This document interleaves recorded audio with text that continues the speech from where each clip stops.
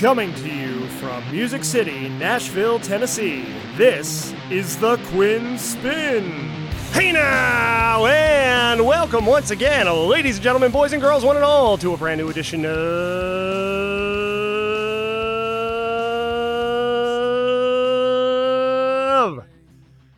the Quinn Spin. I'm your host, the Quinn. At least that's how they know me on the show here, and I'm back here on Spotify, Apple Podcasts, Google Podcasts, Anchor, Stitcher, YouTube, and more for another rousing and riveting installment of the official podcast of Underground Music Collective. The first time we're hitting the interview set here in 2023. It is year 10 overdrive here at the Quinn Spin. We changed up the logo behind me. Don't know how well you can see it because I'm not looking at the camera right now.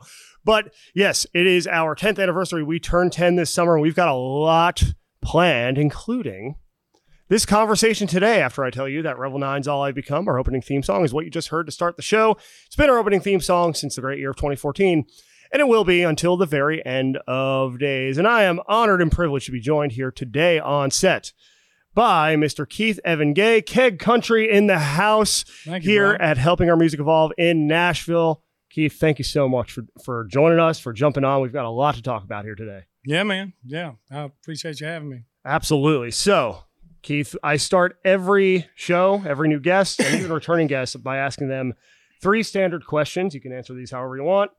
Those 3 questions are, who are you? What are your passions? And why on earth would you want to come on the Quinn Spin?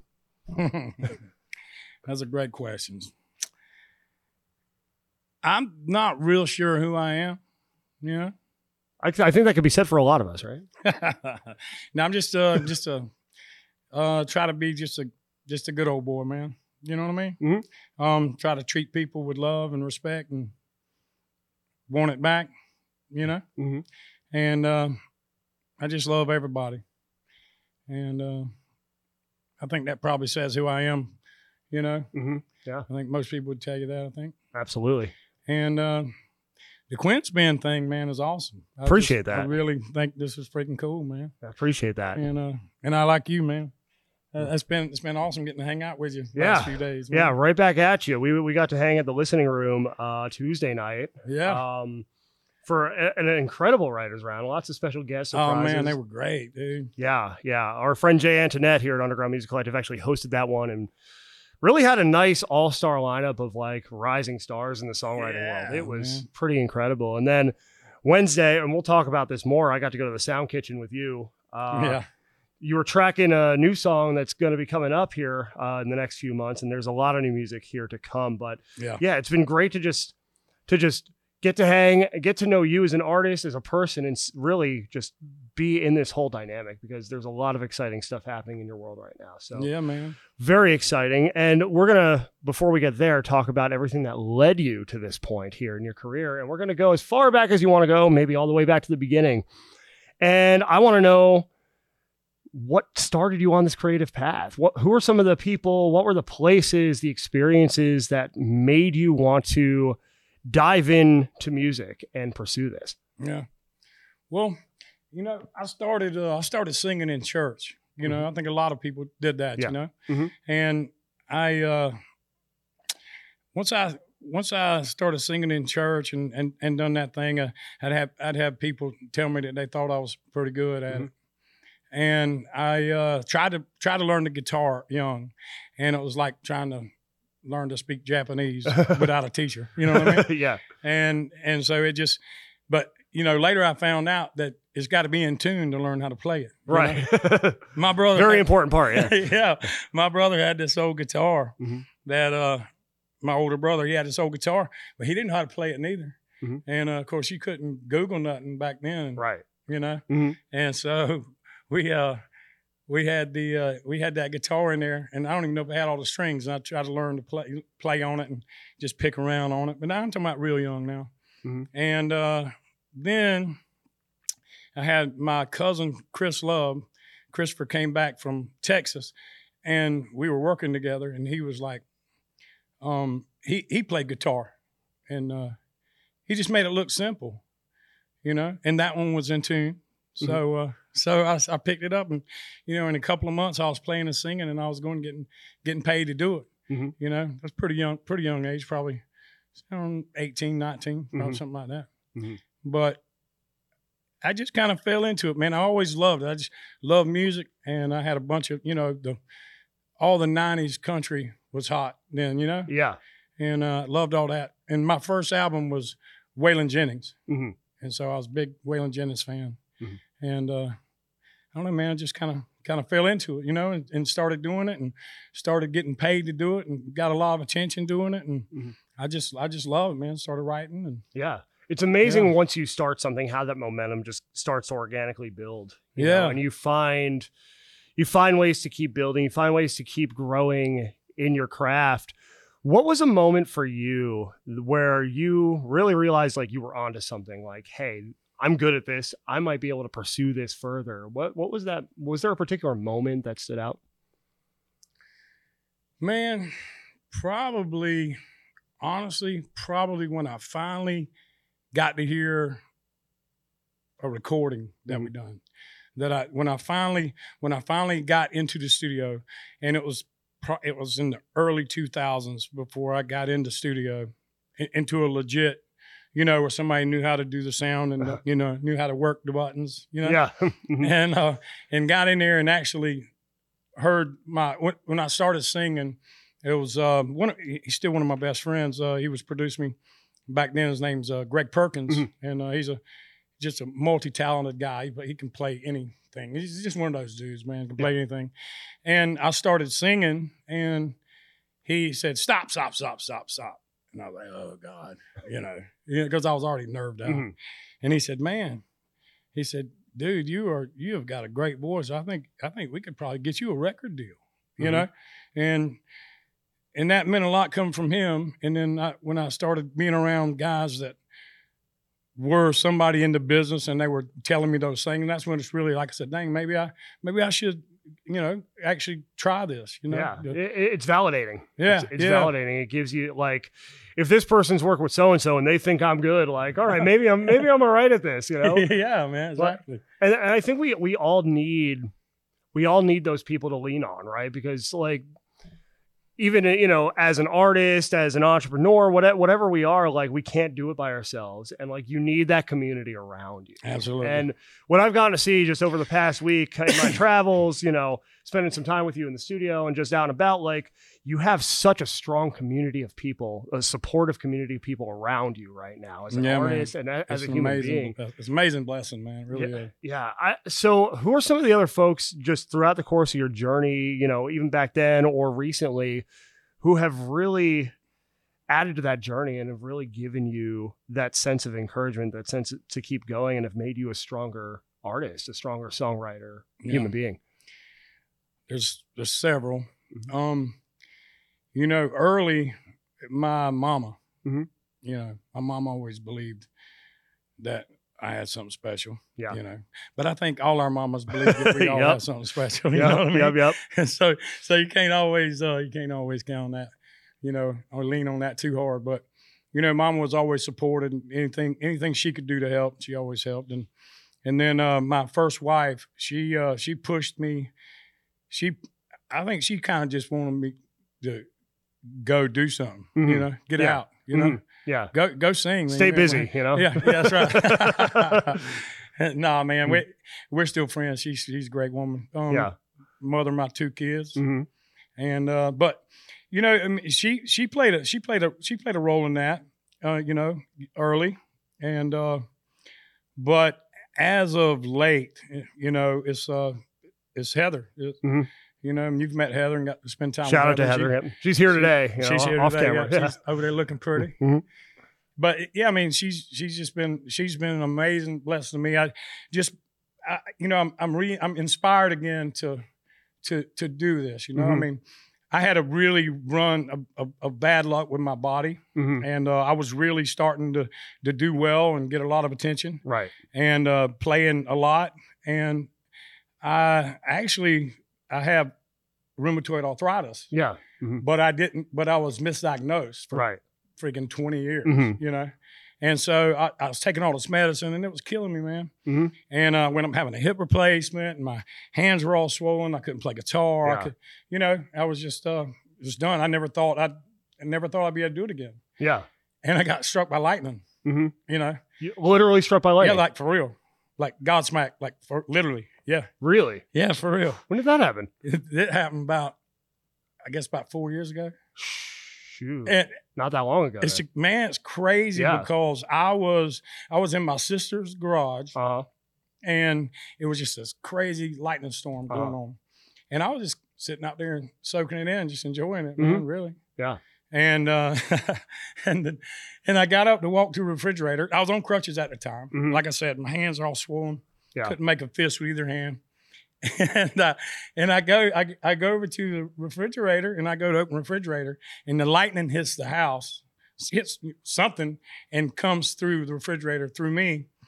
And I literally couldn't see nothing but white for like 30 seconds. Wow. Seemed like 10 minutes because it was like, you're blinking and open your eyes, and all you can see is freaking white. And you don't know what's happening. Yeah. Like you have no idea what just happened. Yeah, man. So I'm digging, I'm reaching around and find the pool table, and I go lean back on the pool table, and I sit there. I can't believe I'm telling you this because people think I'm crazy, but this is true. I swear it's true. I go sit down, and finally my vision comes back, and within an hour, swear to God, man, within an hour I could make a fist with both hands. And within a week I could walk and good to go again. It was the craziest thing. And, I always say I got Godsmack, you know? Yeah. Like legitimately. Yeah. Yeah. But Heather's over there trying to tell me something. No, that's an incredible story and an incredible way to, I'm sure, shift perspective too. Yeah, man. An experience like that, and of course, you factor in the health challenges, and it really gives you this sense of gratitude for being alive and being able to do what you do. Yeah, man.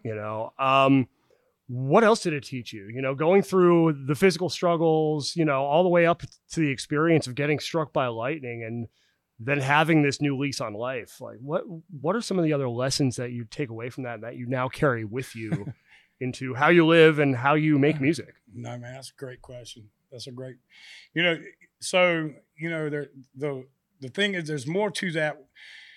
Once that happened, I wound up coming back to Nashville because all of a sudden I can play guitar again. Yeah. Right. And so I come back into town, and one of my best friends, Cy Yeagle, he had a place down here, and he needed some help with some things. And very spiritual person, not necessarily religious, but very spiritual, very knowledgeable on the Bible and all these things, Yeah. And I had a really, really spiritual experience, and it just opened my eyes to a lot of things, man. It's just, it was amazing, and kind of, and started appreciating the Lord again, like, I hate to even say that I didn't, but just more so, you know what I mean? And how things are connected, and there's signs everywhere, and not, you know what I mean? And so I got inspired. I got inspired again with that, because I just had I was just reborn, like in a sense to where I felt like I could do anything, Yeah. And I was able, because there was a time I couldn't even, I'm a master carpenter. Yeah. I did carpenter work, right? Well, I couldn't even do that anymore, right. And it's just, so from that time on, I went to Vanderbilt. Cy brought me to Vanderbilt. Yeah. They got me on some rheumatoid medicine, and then good to go, man. Yeah. And now walking freaking miles down the street and staying out way too late. Staying out, especially coming to Nashville. It's easy to do that in this town. We were just talking. I was just talking to Heather before we started. It's like Nashville will beat you up after a few days if you're not careful. Man. Especially if you're visiting here from out of town, or like I remember the first year I was in town. It's like, oh, shiny new city. I got to get out and experience everything, and you're just dragging after a while. It's like, I gotta take a break from this place. I know, it's crazy, man. And last night I was like, I'm not going anywhere. I'm not doing anything. I'm going to lay down. Yep. Phone rang and said, okay, I guess I'm going. Yep. Yep. It's that always pull. Something to do, man. Yep. That pull of those neon lights at Broadway will really get the better of you sometimes. Yeah, man. Yeah. Well, you've been hard at work, in between, all the exploring and all the just soaking in Nashville. We were at Sound Kitchen the other day, which thank you for having me down there. That was incredible. Thank you for coming, man. Pleasure was mine. Like, just to be in a studio like that, just a place like that, just the energy in the air in that place, like the people who've been in that building, the work that's been done there is just incredible. And you were doing some incredible work with Dave McAfee, who's the drummer for Toby Keith, also an excellent engineer. And you've been there for the past couple of days working on some new music. But let's talk about Sound Kitchen for a little bit, though, and what it's done for your artistry and the ways that it's helped you grow as a performer as you set out to release this new music, starting with Only One Dog in This Fight, which is out now, and continuing with the singles to come. Yeah. Well, having those musicians has been incredible because, you have a vision. When you have a vision, like I have a vision in my head, but I'm not this freaking, I'm not Dave Smith, that's Toby's guitar player. Yeah. You met Dave, right? Yep. Was he? Was he there on? No, he wasn't there. He wasn't there Wednesday. No. He wasn't there Wednesday. That's right. Yeah. Well, but Dave McAfee and Dave Smith both, and actually Dink, man, we all sit there and talk and that kind of get my idea, and then they just go in there and it's just like, wow. They just they go in there and just bang it out, man. Yeah. It's just incredible, man, what they can do. Yeah. And we're getting, and being in that caliber studio with those caliber engineers, and it's really just, it's such a pleasure. It's have a smile on your face all the time, except for those pictures you took. I look pretty serious in those pictures. It's all business. There was a lot more smiling taking place in the studio that day. I just caught the serious moments. The studious, like, let's look at this, Yeah, man. But it was just such a really good, creative, collaborative energy. I was raving to friends about it afterwards. I'm like, you'll never believe where I just was, and just like the way that everybody's just there to do good work and do good work for the right reasons and really bring the most out of it. Like that's the one thing I really appreciated about Dave's demeanor is like, he was really like dedicated to pulling the most out of you as a singer, and out of the lyrics and like, what's going to fit best here? Hey, can we tweak that just a little bit? Like, it's just little layers like that people add, right? that really take it from good to great, And the song you were working on, Muddy Water, which is coming up, you'll be able to tell us maybe when, but like there were just so many of those little like nuances kind of creeping their way in vocally. I got to be there for the vocal session where it's like, Dave would give you an idea, you'd go in and you'd nail it and it'd be like, wow, like that really took it up, just a little bit more, just a little bit more. Man, it's crazy how it does that too. And having people,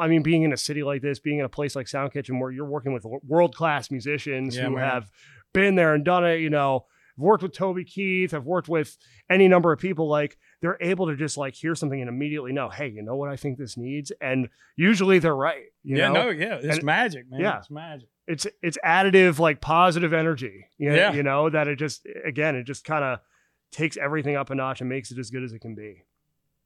Well, it's been amazing.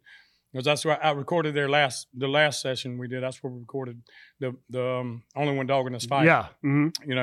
And which is doing well, man. It is doing well. That's our number one article of the year so far. Yeah. The feature we did on that, and it's about the Georgia Bulldogs, which we should also acknowledge. If y'all have been paying attention to college football, you'll notice that the Bulldogs have been on a pretty good run recently. 2 in a row, man. Yep, back-to-back national champions, and that TCU, that was unfair. That was like, I know, man. It was unfair. It was, man. I kind of felt bad for them, man. Yeah. I think the real national championship was not Ohio real State. Bad, but you know what I mean. Not, I felt bad, but not bad enough to want to give them the, right. But like, they get themselves all amped up, and then what was it, 65-7 the final, like. God, I don't know. I think they quit keeping score, didn't they? Yeah, I think so. Did they run the clock after a while just to like get it over with? But at first I thought they was going to do well, man. Yeah. It was like 10-7 or something. Yeah. And they come out and scored, and I was like, dang, man, look like they're going to do good. Yeah, I was out and about, and like every time I check my phone, look at the score, or see a TV somewhere, I'm like, whoa. Like, what happened? Like 2 more touchdowns, 3 more touchdowns. Like, I know. yeah. And then like at the Ohio State game, it was like a skin of the teeth situation. God, that missed man. field goal at the end, right at the drop of midnight. I know, man. Like, and there was that video online where it timed up to where like the ball hit the ground from the missed field goal just as the ball in Times Square was dropping right at midnight. No. Yeah. Right at the stroke of midnight. I did not see that. That Yeah. was freaking crazy. Yeah. Man. Isn't that? And like, Wow. and it was like, y'all were on the ropes and then came back and then Ohio State had a chance to steal it again and Yeah, man. just missed the field goal. Yeah, I was going, dang, man, there's too much time left. Don't give them the ball yet. Yeah. Yeah. Because that OSU team's strong too. You know, Yeah. they're always a strong program. Kind of get sick of them after a while. They're that good. It's like Alabama, you know? Yeah. Well, speaking of Alabama, we went to which Dink is a huge Alabama fan. So yeah. he was very excited about doing the Georgia Bulldog song. Uh-huh. He wasn't. I was gonna say, like, was he? I was gonna say, well, it's called college football. I you was know? giving him shit the whole time. I said, I'm gonna give you a Georgia Bulldog hat, and, Yep. you know, all kinds of stuff. So, you know, just think now you're gonna be rooting for Georgia, and you don't even mean to. But yeah, he's born and raised in Alabama. Yeah, good dude, man. He's funny. Yeah, but when we did that, I mean, when we did that song, it was just magic, man. You know. And obviously you've heard it. And you dig the song. Yeah. Yeah. And but I know I was going to tell you. We went to the other night. Speaking of Alabama, we went to Doghouse Saloon. Yeah. Well, we went there, but before there, and they played it there. They played the song there. But Double Dogs also, and they played the song there. Yep. And kind of find out it's an Alabama-based company. Yeah, those are Alabama-based companies, man. And so it kind of made it a little sweeter. Yeah, he got to stick it to him. Yeah, man. I don't know if you saw too. I think it was during it was either during pregame or halftime when the analysts were talking. Nick Saban was on the board or on the panel that night, and like somebody said, yeah, Georgia's taking over college football. And you just see Nick Saban's face like get real sad. Like it's just like, oh man, like somebody like slowed it down and was like, wow, this man is broken over this right now. Yeah, they've been at the top for so long. Oh my God, man! And Saban's amazing. He's an amazing coach, man. He's a good dude. I can't help but like the guy. You know what I mean? I mean, he's great at what he does, and he's been great for a long time. You know, I mean, that program's been pretty much since he got there at the top of the food chain. Yeah, pretty much. You know. Yeah. National every year. It's like who's going to beat Alabama? You know, that's been the storyline for so long. No, yeah, exactly. That's been the benchmark. Yeah, you know, and like you can't like after a while, like you just got to tip your cap to it, to the success. You know, it's like even if it's not your team, if it's not your player, if it's not your coach, it's just like, you know what, like there's just nothing left to hate. Like for the longest time, I was the biggest Tom Brady hater in the world. Yeah. But after like 20 years, me too, man. Isn't that crazy? He goes, wins the Super Bowl with Tampa Bay, and it's like, okay, the last possible excuse that it was all Belichick is gone now. That's right. This guy's the GOAT. Like, even if I don't want him to be, he is. And now it's like, I used to get aggravated because they crowned him after he had 3 Super Bowls and it was all defense. Right. You know, it was just, or Adam Vinatieri's leg, or the tuck rule, or the get me started. I know, right? I know we turn this into a football podcast all of a sudden, man. Oh yeah. Well, that's a beautiful thing about the show. It can go wherever, but like, after a while, it's just like the guy just stayed, like found ways to keep winning. He takes amazing care of himself. And after the Tampa Bay Super Bowl win, I'm just like, crown him. Me too, man. Me too. I wanted Peyton Manning to be the greatest for a long time, and I held to that. Man. I held to that. That's funny that you say that. I still think Peyton is one of the greatest. Yeah, I think he's number 2, maybe 3. I think Drew Brees might have passed him toward the end. You know, I mean, he called every play on the field.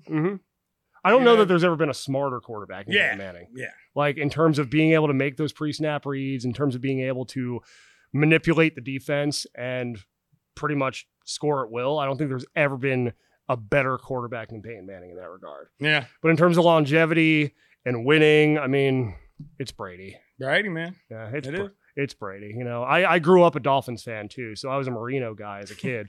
Me too, man. Yeah. I ain't just saying that's crazy that you keep saying that. I was just about to say Dan Marino was one of my all-time favorites. So accurate, one of the most accurate passers you ever seen. Yep, man. The quick release. The thing is, though, you know, they just never had the pieces around him to. And he had a brace on every joint on his body. Yeah. About the end of his career. Oh yeah, he was so broken down. He could not move, man, but he could still throw that dang ball Yeah. 60 yards down the field, man. Yeah. Like by the mid 90s, he was totally broken down. And that's when I yeah. started actually paying attention because I was born in 87. So like I was born after the Super Bowl year, everything. But like, Gotcha.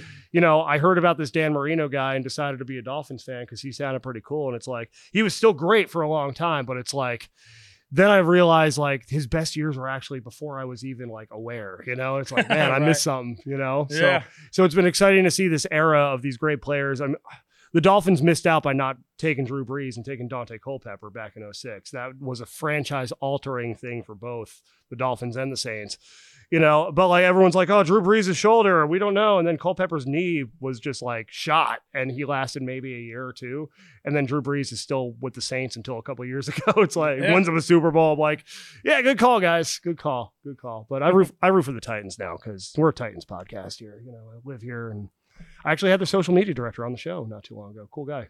So, Really? Yeah. So, you know, we're a Titans family here at the Quinn Spin now. Yeah, man. Well, I lived here for a while. I lived here about 15 years. Yeah. So I fell right in. Yeah. You know? Mm-hmm. Absolutely. And you know, it's Tennessee. Mm-hmm. It's Tennessee. It's Nashville. Yeah. And it's like right there. It's literally like right down the street. Yeah, exactly. So, I went to the game a few weeks ago and I walked to Nissan Stadium from here. Like I parked here so I didn't have to pay $40 and walked out. Right. It's like a 10-minute walk, you know, depending on how long it takes you to get across the intersection and, you know, just pop on by. Like literally we're a mile away from Nissan Stadium. It's pretty nice. Yeah, it's crazy, man. And then downtown's pretty happening after those games. Yep. The first time I visited Nashville, which was like only a couple weeks before I moved here, we were down on Broadway on a Sunday. The Patriots were in town.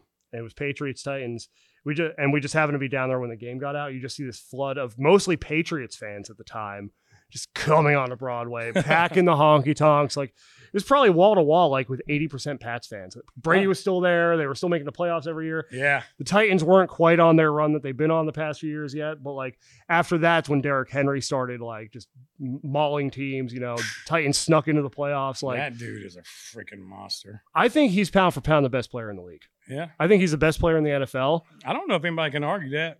Like what he is able to do just to opposing defenders is like unparalleled in this generation. I don't know if he even knows how to fall backwards. No. You know what I mean? No. I mean, that guy is a monster. If he didn't have a number on his back and you were looking helmet height, you wouldn't be able to tell the difference between him and the lineman. Yeah. He's 6'3", freaking 250, monster, man. Gigantic. And fast. Yeah. When Nate from the Titans actually came on the show, the first question I asked him was, how big is Derrick Henry in person? He's like, but yeah, he's a pretty big dude. He's like, I'm a little desensitized to it, but like, yeah, like, and the way he just like wipes defenders out, like his stiff arm. Like there was one against Jacksonville.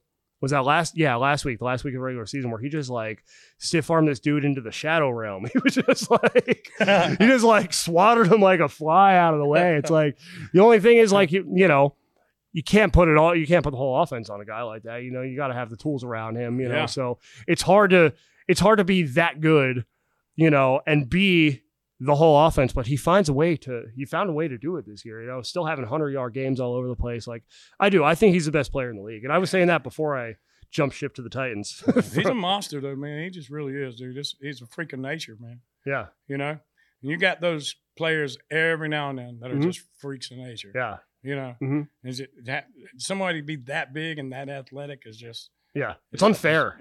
It's unfair to guys like me. It's like, yeah, me too. Yeah. I'm just like, you know, I played in high school, college, a little bit of semi-pro. And I'm like, yeah, you know, I could still lace them up. And then I go to a Titans game and I see Derrick Henry. And I'm like, you know what? I'm good up here.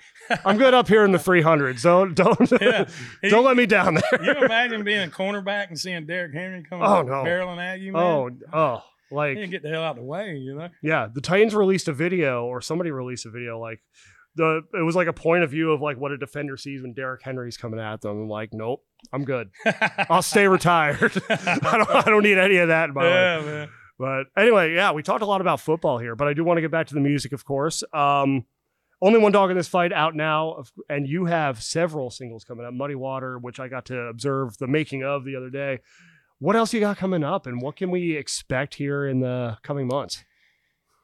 I got one coming out. It's called My Baby's Got Good Genes. I think it's called Good Genes. But it's a really cool song, man. So Rebecca Lynn Howard wrote this song, and I heard it and I just fell in love with it. And you sing My Baby, she got good genes. You know what I mean? So it's a good flirty, fun song. Yeah. And yeah, I'm pretty happy with it. I think it's gonna be good. I think we're gonna release it at the end of this month. It was kind of we didn't want to muddy the waters with, no pun intended on the muddy water thing. With the only one dog in the fight. You know what I mean? Because we tried to release that much earlier and it didn't work out. Yeah. We weren't able to get it out nearly as fast as we wanted to. Yeah. And so was trying to keep the attention on that for a little while to get, right on. And but it seems to be getting some good attention, man. Yeah. And yeah, absolutely. And it's really great, man. With the other songs, we got Muddy Water that you heard yesterday. Yeah. I wrote that song a long time ago, probably 20 years ago, probably. And the thing is when you listen to the lyrics, it tells a story, and the story is a true story. Yeah. And there's a line in the song that's like one of my favorite parts of the song. Is the story is we were camping on the river, and we had a big fire, and we were drinking beer and had the the Early Times whiskey. Early Times, it's like a knockoff of Jack. You know what I mean? But you could get it for like, I think they used to give it to you in a T-shirt or something when you walked in there. But we had a bottle of that, and my best friend Matt, he decided he was going to make him a mixed drink, because we were just drinking beer and then taking a swig off the bottle every now and then, Yeah. And so Matt wants to make himself a mixed drink, but we don't have any cups. I mean, there's a bunch of rednecks out there on the sandbar. We have nothing. Nobody thought to bring any cups. So. Exactly. And so Matt goes out to the boat, and we had a bunch of chicken liver. The little chicken liver cups you bought, raw liver, was fishing with them, And so Matt takes one of the cups and he pours it into another one, rinses off in the river, and makes himself a drink. And he comes back up, and we're hanging around the fire, just screwing around. And then we go back out in the boat and we check lines, we pull in some fish, and we come back and we get back to the hill. Matt says, "Oh man, I left my dang drink." So he runs down to the boat, and mind you, it's dark. I mean, we got a fire going, but that's the only light, So Matt comes back up, and he's standing across the fire from me. He's standing across the fire, so I can see him plain as day. And he takes his cup and he just turns it up, and then he comes back down and says, and just spitting chunks of freaking raw chicken liver. No! Back in that cup. Oh no! And he didn't even bat an eye, man. He just goes, "That's the wrong damn cup." Puts it over his shoulder. And man, it's just the funniest thing I've ever seen. And so there's a line in the song that drinking early times from a liver cup. It's in that song, and that's where it comes from. But the whole thing is holding on to me just so we could stand up. Drinking early times from a liver cup. Yeah. And Matt used to get toe up.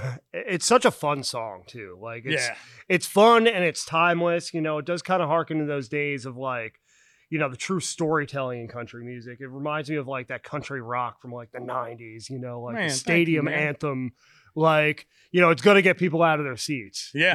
Like you can't help but nod along, tap your toe, like at least, Right, and you get a few drinks and you on a summer night at a country show, and you're going to be up dancing in the aisles. Like that's what Muddy Water is, and it's such a fun song. And again, like being in the studio and getting to see how the little nuances of it took shape, and it's really exciting. I'm excited to hear that finished version of it when it comes out. Yeah. And there's so much more to come. Good Genes coming up. So that's the end of the month, and then the rest of the year, what does that look like as far as like plans for releases, shows? Yeah. Well, I also have that. I wanted to tell you about the opening day of beer season. Oh yes. Yeah. Because opening day of beer season was me on the phone with somebody one night and replacing the word deer with beer and just laughing about it, beer trails and a beer carcass and just all these different silly things. Beer car, the cans strewn about the trail. Yep. yeah, and I actually got a line in the songs of beer carcasses in there, and I was like, I don't know if anybody will ever get that, but to me it was just too funny. I had to keep it in there, Yeah. But that's going to be another. That's going to be the release after Good Genes, I think. But I will be torn because I'm very excited about Muddy Water because it's going to be really cool, man. But right now I'm playing down in Florida a lot, and it's warm there. Yeah, it is. It's snowing here today as of record day. I had a T-shirt on yesterday morning. Yep.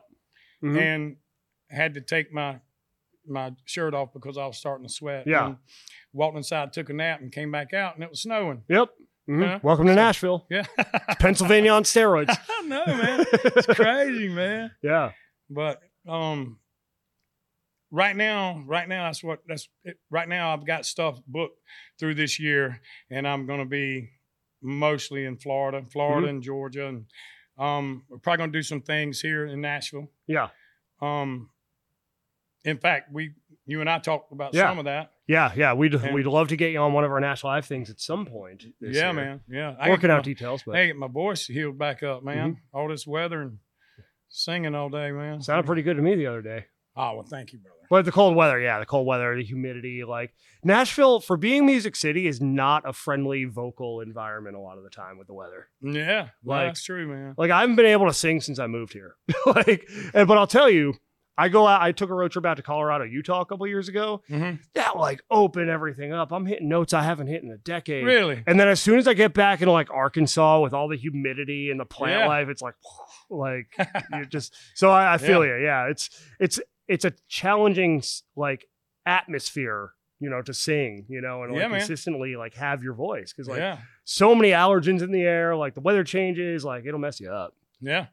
It's happening. It's my sinuses locked up immediately. Yeah. And that's been the struggle more than anything, probably. Yeah. And so, I'm struggling a bit. Even right now, you can hear using my voice, it's resonating, but it's straining to talk a little bit, Yeah. No, I get it. I feel your pain.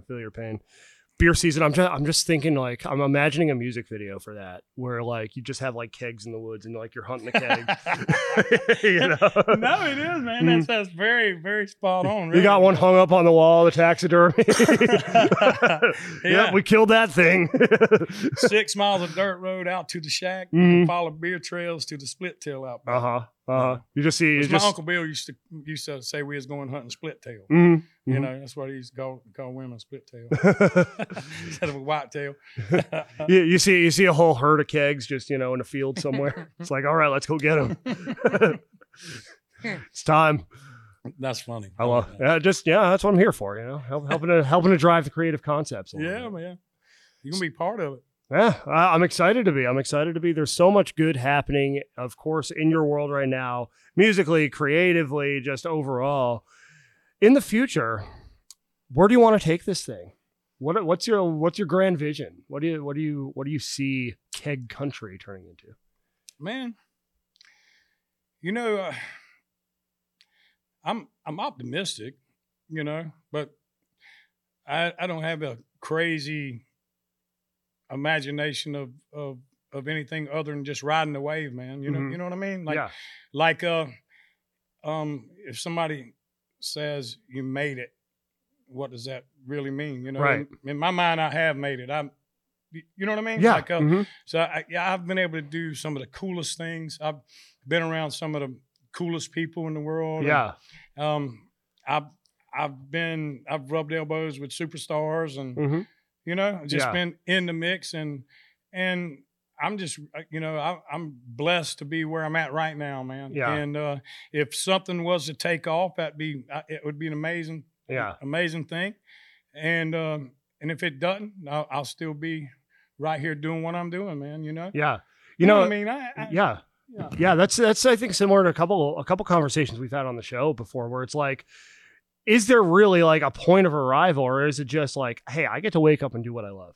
I get to wake up and do what I love and take it a little bit further and a little bit further from there, because it's all a process and it's never finished unless you decide it's finished. That's you true. know? That's right. When you say, okay, I'm done, that's when you're done. Otherwise, there's always another thing to do, mountain to climb, thing to accomplish, but also just there are parts of this to enjoy along the way, you know? Yeah. And I had that realization. Actually, we're recording, I think it was the episode with Kashana, and we talked about this.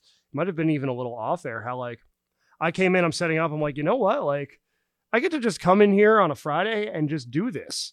You know, like I don't have to go sit in a cubicle first. Like I'm taking control of my life in that way, to where it's like I get to show up and do this, and it's a lot of work. You know, Yeah. I'm gonna go DoorDash after this, everyone. That's behind the curtain. You know, like it's not glamorous. Like there's a lot of hours you got to put in, but it's like at the end of the day, how much does pursuing what you love mean to you? That and being able to do that and being able to give to that, like that to me is making it.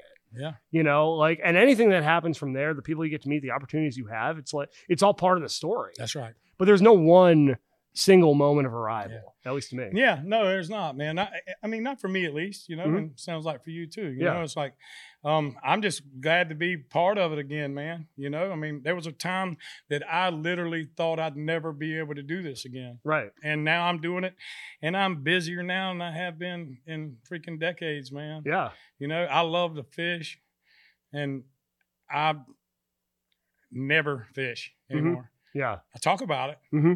And I ride by the river and say, dang, I bet there's fish sitting there. But I never get a chance to go because they're always going, man. Yeah, you know? yeah. And there's always something to do, somewhere to be. But, you know, things could be a lot worse, man. Absolutely. You know what I mean? Absolutely. Could have nowhere to play and nobody wanting to listen to me. Yeah, you know? So yeah.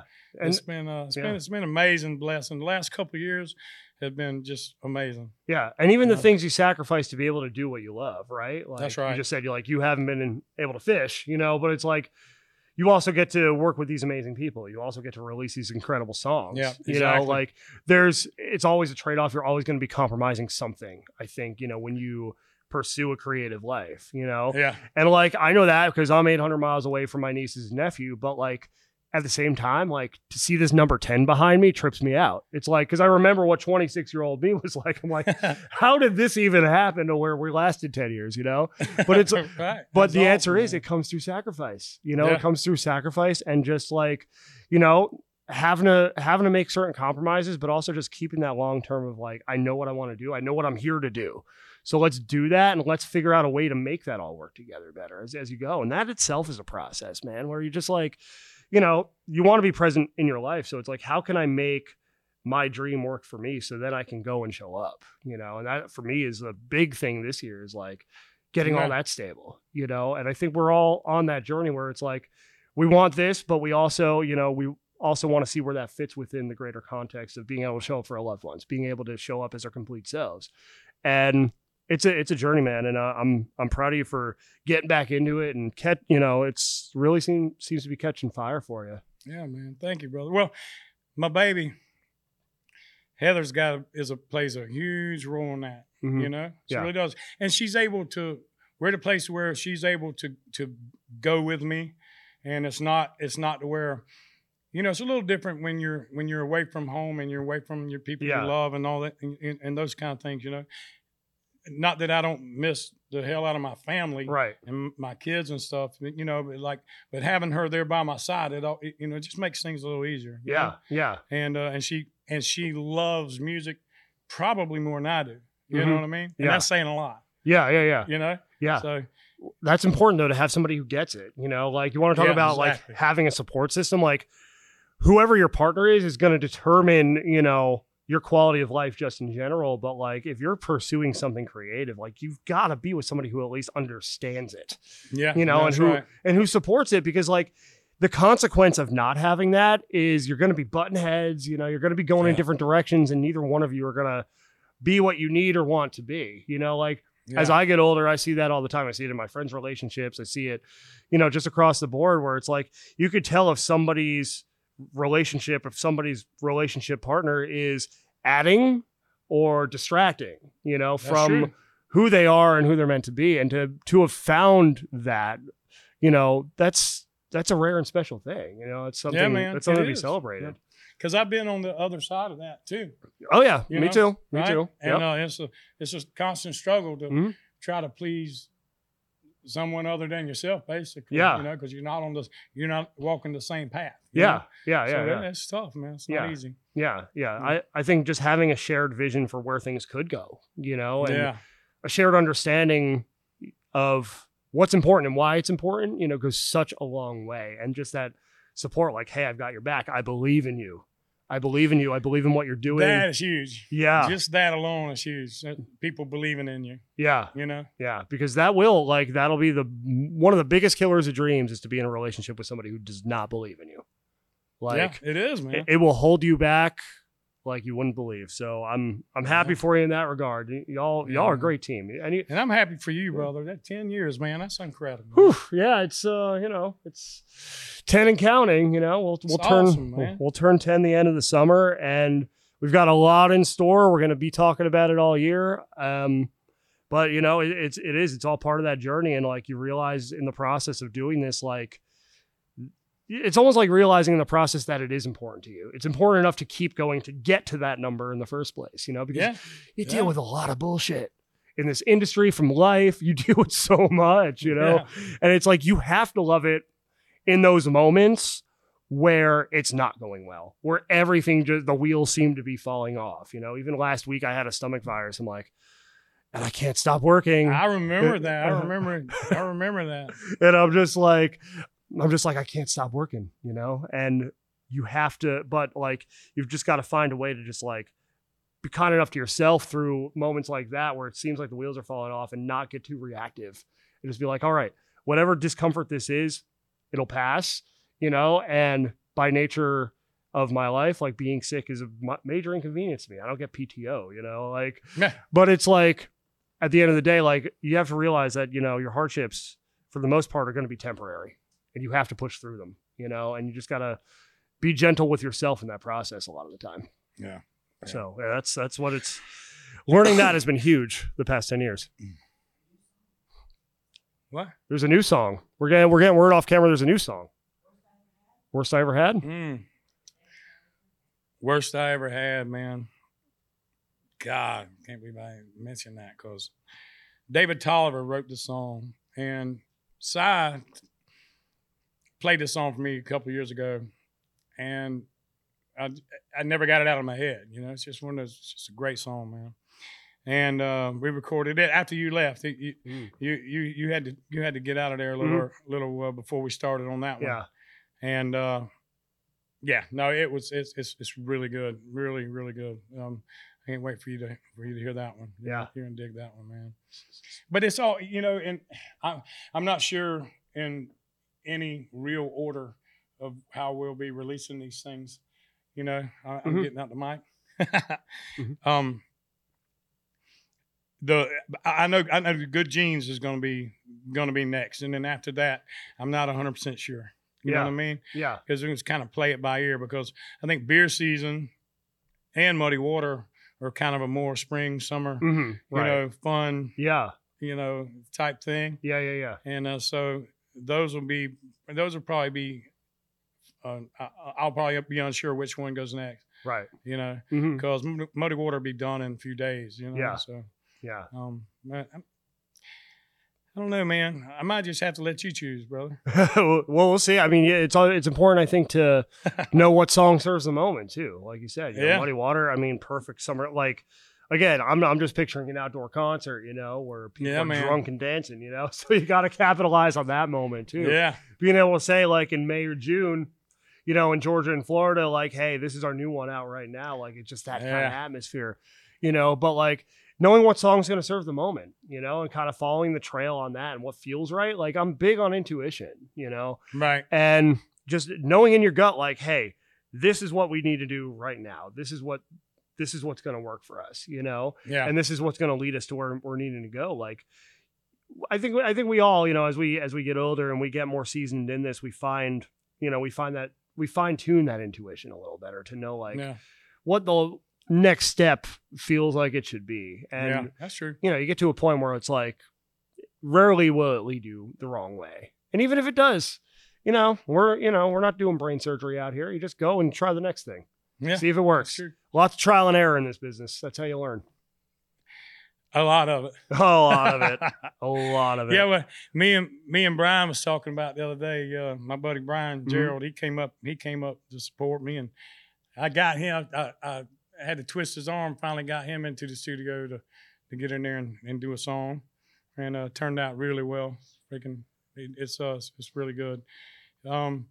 But we were talking about that the other day about writing. About you sit down and you write 1,000 songs. But, you know, I mean, you got books and books and books and stacks of songs, but I wouldn't let you hear half of them. Right. Yeah. You know what I mean? Yeah. It's just, you know, it's trial and error, man. You just keep plugging away, and then something magic happens every now and then. Yeah. It's all part of the process. And I mean, how often you hear about somebody coming back to an idea 10, 15, 20 years later? It's like, I had this just in a notebook somewhere, revisited it. I didn't like it back then. I really like it now. It serves where I am better now as an artist. Like, yeah. And then that song takes off. You know, you hear that kind of story all the time where it's like, things have their moment. Yeah, know? that's true. That's true. And sometimes the moment is not the moment where you set out to create it. It comes later. It comes with more experience. Like maybe you're not ready to write that song yet, or maybe you're not ready to finish that song yet. That's right. But as you go and as you gain more experience, you know, in songwriting in life, you know, a lot of times we come back around to these themes, right? I went back to them and been like, "What in the hell was I even thinking?" There's also that, yeah. You know what I mean? Yeah. Then there's something that I go, "Oh my God, well, I can't even believe this is amazing." You know? Oh yeah. I don't even remember writing that down. Oh yeah. You know what I mean? Absolutely. So yeah. That's really cool. It's always good to hang on to all that old stuff, man. Yeah. Yeah. I find lyrics I wrote in college, and like half of it's that where it's like, wow, you know, for college I was pretty good, and then half of it I just want to put in a shoebox and bury it in the backyard. That's right. Like, That's right. Like, let's never speak of this again. To get it out of my sight. Yeah, man. Yeah, I got some books I wouldn't want my buddies to be looking through either. Yeah. You know? It's like, save those for the bonfire. Yeah. Hey, man, it's a little kindling. Absolutely. Well, we are coming up on time, and we could sit here and chat all day, man. Really? Yeah, Flew yeah, by, man. yeah. You know, I got the room only for a certain limited amount of time, but you know, I could sit here like Joe Rogan for 4 hours if you get me going. You know, maybe get a little whiskey in my cup and see what happens. But before we go, just want to give you a chance to tell people where they can learn more about you online. Of course, Only One Dog in This Fight out now on the streaming platforms, Keith Evan Gay. Yeah, y'all please check that out, man. Y'all enjoy it. Yep. And so it's kegcountry.com. And then if you look for Keg Country on Instagram, correct, you'll also find you. And yeah, man, that Instagram profile is getting a little glow up, getting a little makeover. You know, it's starting to look pretty good. You know? Yeah, I mean, I don't know if you know who's doing all that. I don't know. No, I don't know the guy. But those guys are doing a hell of a good job. Yeah, I would say. You know, it is. You're seeing it. You're seeing it glow up right before your eyes, and plenty more to come. Especially after the content that's this individual who I don't know, you know, was there to witness being captured in the studio the other day. I'm going to stop talking now. But so good to have you. So excited for you and what's coming up, man. Man, thank you, brother. Thank you for having me, man. Yeah. It's been incredible, dude. We'll do this again. I'm sure, you know, you'll be back in town in a few months and we'll have more to talk about. Yeah, man. Okay. So, yeah. Right on. Yeah. This has been the Quinn Spin. 2 N's and Quinn, 2 N's and Spin. You can find us on Spotify, Apple Podcasts, Google Podcasts, Anchor, Stitcher, YouTube, and more. Also, learn more about us on Instagram at Quinn Spin Official. 2 N's and Quinn, 2 N's and Spin. Learn more about the show as well at undergroundmusiccollective.com, our central hub for all things independent music, creativity, community, and more. UMC's on all the socials, Instagram, Facebook, Twitter, YouTube, LinkedIn, UMC 20 playlist on Spotify, which you might hear some of this guy's tunes on here and there. That's updated every Tuesday, 20 fresh tracks with the latest episode of this very podcast as a bonus track at the end. So make sure you stick around for that and don't skip it. Listen. NashLive.live, we've got a big show coming up at Cobra. First one of the year, all female lineup. It's pop, R&B, soul, anything you could possibly want. Really talented lineup. Chelsea Jett, Rhea Barker, and Arrayas joining us at the Cobra on Friday, February 10th, 8 p.m. doors, $10 advance, 12 at the door, and it's going to be a great night, so make sure you come on out. Revel 9's All I Become, which let us in at the top of the show, is going to lead us out now. See you next time. Peace, y'all.